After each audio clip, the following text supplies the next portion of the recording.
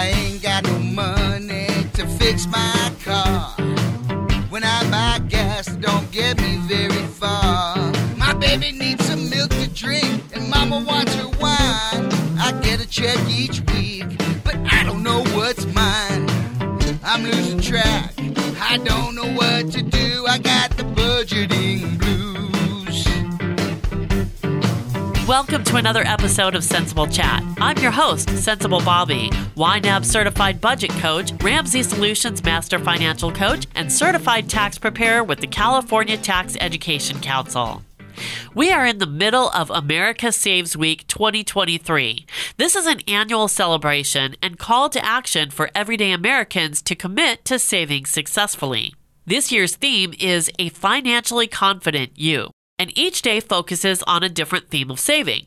If you want more information on the event, go to americasaves.org. To celebrate America Saves Week, we created an event called Sensible Chat Live, where personal finance experts came together to share their ideas and strategies for each of the savings themes. A big thank you to Bobby Rebell, author of Launching Financial Grownups, Jana Lee Pickett, founder of HopeOnADime.com, and Paul Vasey, creator of CashCrunchGames.com, for their time and expertise. You can watch the entire video on my website. Just go to SensibleChat.com and click on Sensible Chat Live. But I'd like to share part of the discussion here. So since the savings theme for today, Wednesday, March 1st, is saving for major milestones, let's focus on that. Some of the major milestones we might experience include buying your first home, getting married, having children, going to college, and retirement. During our discussion, we talked about the fact that many generations have experienced the same milestones, so there's really nothing new, but they still seem to hit every generation over the head when it comes time to pay for them, because no one ever talks about planning for the financial aspect of these major milestones, which can be very expensive. So I started the conversation by asking Jana Lee Pickett, how do we begin to save for these milestones, especially when we have no concept of what they might cost? Well, I think everybody can do a little research and get kind of an idea of how much those things are going to cost. You know, a wedding doesn't have to be thousands and thousands of dollars. You can be frugal with some of these things. For school, you can look into getting scholarships and those kinds of things. And there's ways to fund things without having to have this big looming number in front of us that we're trying to save up for. But I think a little bit of research could go a long way for helping people know a kind of a target to shoot for some of these things. Definitely. And I think that's a great way to strategize, right? Because even if you don't have the money today, that still kind of gives you a feeling of control that you can move towards this goal, at least just by looking into what it is you're going to need. Then you can start figuring out later how to get it. But at least, like you said, you've started some research to figure out what it is that you're actually trying to accomplish, how much you're going to need for that. And Bobby, I wanted to ask you, because you're a CFP, because I get this question all the time, like, I want to save for a car so that I can pay cash, or I'm saving up for the down payment of my home, but it's going to take me forever if I've got $200 per month to save, let's say, and I'm saving for a down payment of a home here in Southern California, let's say. But at the same time, they tell you don't put it in the market because the market can be very volatile. So what do you do to grow that faster and still keep it safe in a shorter amount of time? Yeah, you just wave a magic wand. Yeah. I'm just kidding. These are tough. Look, there's a reason. There's no simple answer, and that's unfortunate. I think there's ways to accelerate your savings, and it depends how important it is to shorten that timeline. You can do extreme things. So we talked about my daughter. Well, what she did was she eliminated housing costs and food costs. Not everyone can do that, but maybe some people can, believe it or not. If you really think out of the box, and again, this is about priorities, about options. Not everyone has the option, but we now have a lot of options with remote work. We have options because a lot of the stigma of moving in with relatives is gone. certainly for younger people. So in her case, she eliminated 90% of what her overhead would be. She still had to pay if she went out with her friends, but she was curtailing that as well. But by eliminating housing and basically food, utility, that kind of stuff, by moving in with relatives for a defined period of time. And I'll tell you, when she did this, she had an Excel spreadsheet where she knew exactly how much she could save each week and what her target date was to get her target down payment to buy that sort of minimum size apartment. And by the way, very much a starter apartment. You know, sometimes people say, oh, I don't know if I'm going to want to move up. I don't want to get a tiny little starter home. Get the starter home, please. You know, if you've got kids, get into the school district any way you can. But really think about that. There's no shame in moving in with a relative if it can work for a defined period of time, or maybe it's some kind of a shared housing. You know, think about the big things you can do. Yes, you can do the latte factor little things too to accelerate your savings. But also think about, is there a big sacrifice I can make for a defined period of time that's going to pump that up? The other thing you can do is another extreme, not always fun, but take on a way to get more income. You may have your job. You may feel burned out at the end of the day. But as someone that, and I didn't have a financial constraint at the time. I want to be clear. I'm in a double income family. I had a lot of financial backing, but I was a full-time TV anchor at Thomson Reuters. And I had 3 young children at home, a husband and a dog. And I chose to write a book while this was happening. And that was an unpaid second job, but let's just pretend it was something with income that could have accelerated. We do have a capacity to have 2 jobs sometimes. Again, not always fun in that period, but people would say to me, you're doing this to get off the hamster wheel, right? Because reporting and anchoring, that was a lot with the family. And I kept saying, I want a better lifestyle. So I basically made it 10 times worse for a defined period. But I figured out a way. I figured out, okay, I'm working more hours than required. I'm working 12-hour days. They're only paying me for 8. I was just kind of really eager. I wanted to be on the call to London in the morning. I wanted to be on the call to Tokyo at night. I didn't have to be. I let go.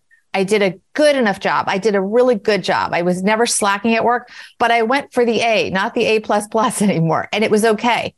I dropped my son off at the earliest possible moment to the childcare, right? And I created a 2-hour window every morning in which I could do extra work.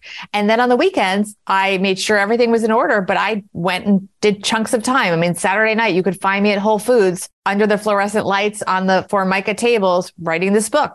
So think about the hours in your day. With remote work, there are opportunities to create those extra income streams, maybe in customer service, maybe doing some kind of freelance projects, maybe some consulting that can be done off hours. There's so many options now that we went through this period where we respect remote work, where we have technology that we can leverage, that you can do things outside of your normal job to bring in that extra income and put that in a separate fund. So is there ever a time that you would suggest to somebody using any kind of investment vehicle, whether it be a stock or a mutual fund or whatever, or a bond or anything like that, to accelerate a short-term savings goal like a wedding or a down payment? Yeah. Well, CDs are a great option these days. CDs can pay very well, and you absolutely should shop around because they're not a standard rate. Like an iBond, if it was something that's a 5-year goal, or at least, depending on the math, at least 15 months. And iBonds are a separate conversation that people can look up. But there are very safe options in the form of iBonds and CDs that will pay really respectable rates of return these days. So I think that's a relatively new option with inflation, which we don't love inflation, but we do love the fact that we can now have safe investments. Be careful, obviously, if you're in a savings vehicle up to the limits of insurance and that kind of stuff. But I think there's some new options that can be very compelling investments. And those are available to lower income people or people that don't have a lot of money to save, right? Yeah, you can get a CD and you can do it for 3 months, 6 months, a year, whatever it may be. So if you know your wedding date, and of course you have to watch when you have to put down the deposits for certain things, of course. But if your wedding is 2 years away, you could absolutely do a 1-year CD. Sure. Just don't lose sight of the actual day. Rather than thinking about the detail on the napkin that no one cares about. No one cares. Actually think about the day and why you're there and why everybody else is there. It's not one-upmanship on the Joneses, is it? I mean, that's where it starts to get silly. And that's where a lot of people fall into the trap. Doing the one-upmanship, oh, it's a great day and it's our only last day. But then you don't remember half of it anyway. No. Having been married twice, you don't generally enjoy your actual wedding day. Enjoy the marriage. I will tell you, one of my favorite centerpieces ever at a wedding, and the wedding was in a barn, and they're still married, by the way. They made little wedding cakes were the centerpieces, and they were homemade, and it had, like a little bride and groom, and that was the centerpiece, and that was dessert. So they saved all the money you would do on all the desserts and all the centerpieces and all the flour, rah. And it was so fun. And we just sliced it up ourselves. I mean, there's so many things that don't matter or that you can make better just by doing it in a more affordable but endearing way. And ironically, that's more memorable than actually the run-of-the-mill country club with flowers on a table and blah, blah, blah, isn't it? In a nice sculpture. Yes. It's more memorable. Yeah, we had pies and peas and line dancing, and it was brilliant. It's still talked about. Yes. And buy flowers in season. That's my number one wedding tip.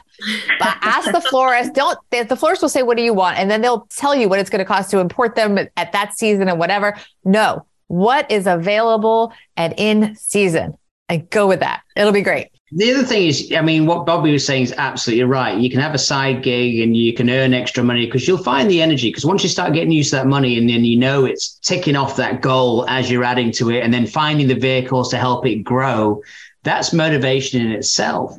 But on the other side of it, you've also got the behavior where, hey, I bought a purse today or a bag today. It was 60% off and I saved $100. But you went out and spent an extra amount that you weren't going to spend, which means it's been taken away from somewhere else. So, that money that you bought on that should have gone somewhere else if you really were going to spend something, and then the other thing is like parents, they don't know how to say no to the children. That is one of the biggest ways to reduce all your money very, very quickly. And it's such an easy way to fix that. All right. So get Monopoly money, figure out your household income. You can make up the money. And you put it in piles. This is your rent. This is the car payment. This is this. You want to go on vacation.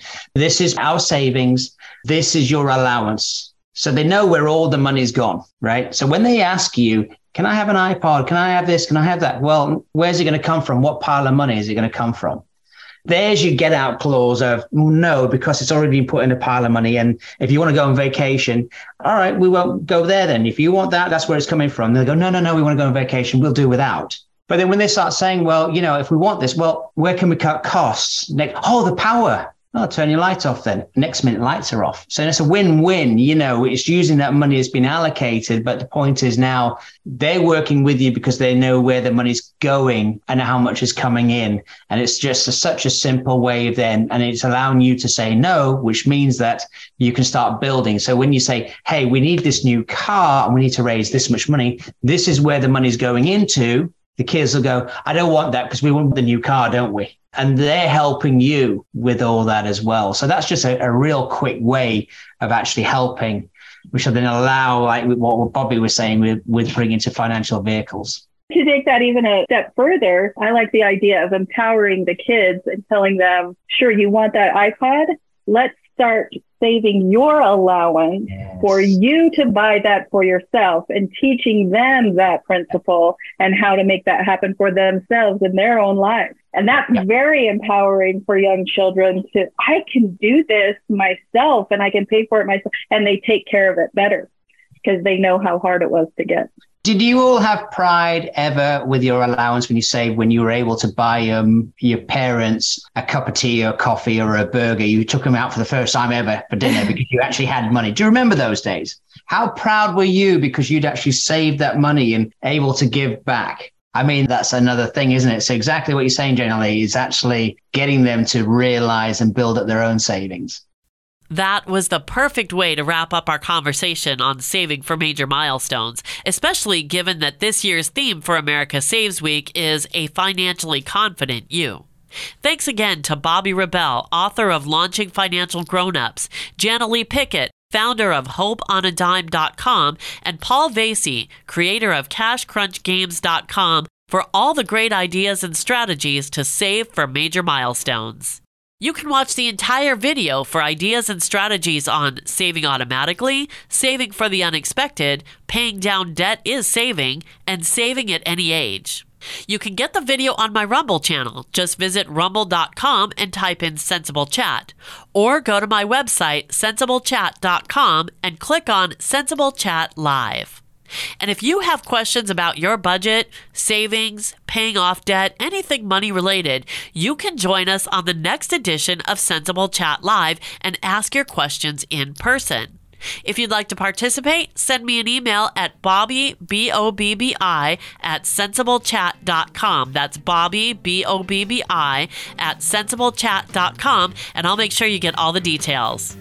Thanks for joining me today, and until next time, remember, do the math, live the life. That does it for this episode of Sensible Chat with your host, Sensible Bobby. Links for all the resources mentioned can be found in the show notes for this episode at sensiblechat.com. That's sensible with a C. While you're there, find your favorite app to be sure and never miss a show. If you need help with your budget or want to share your thoughts, reach out to Sensible Bobby through the contact page at sensiblechat.com. That's sensible with a C.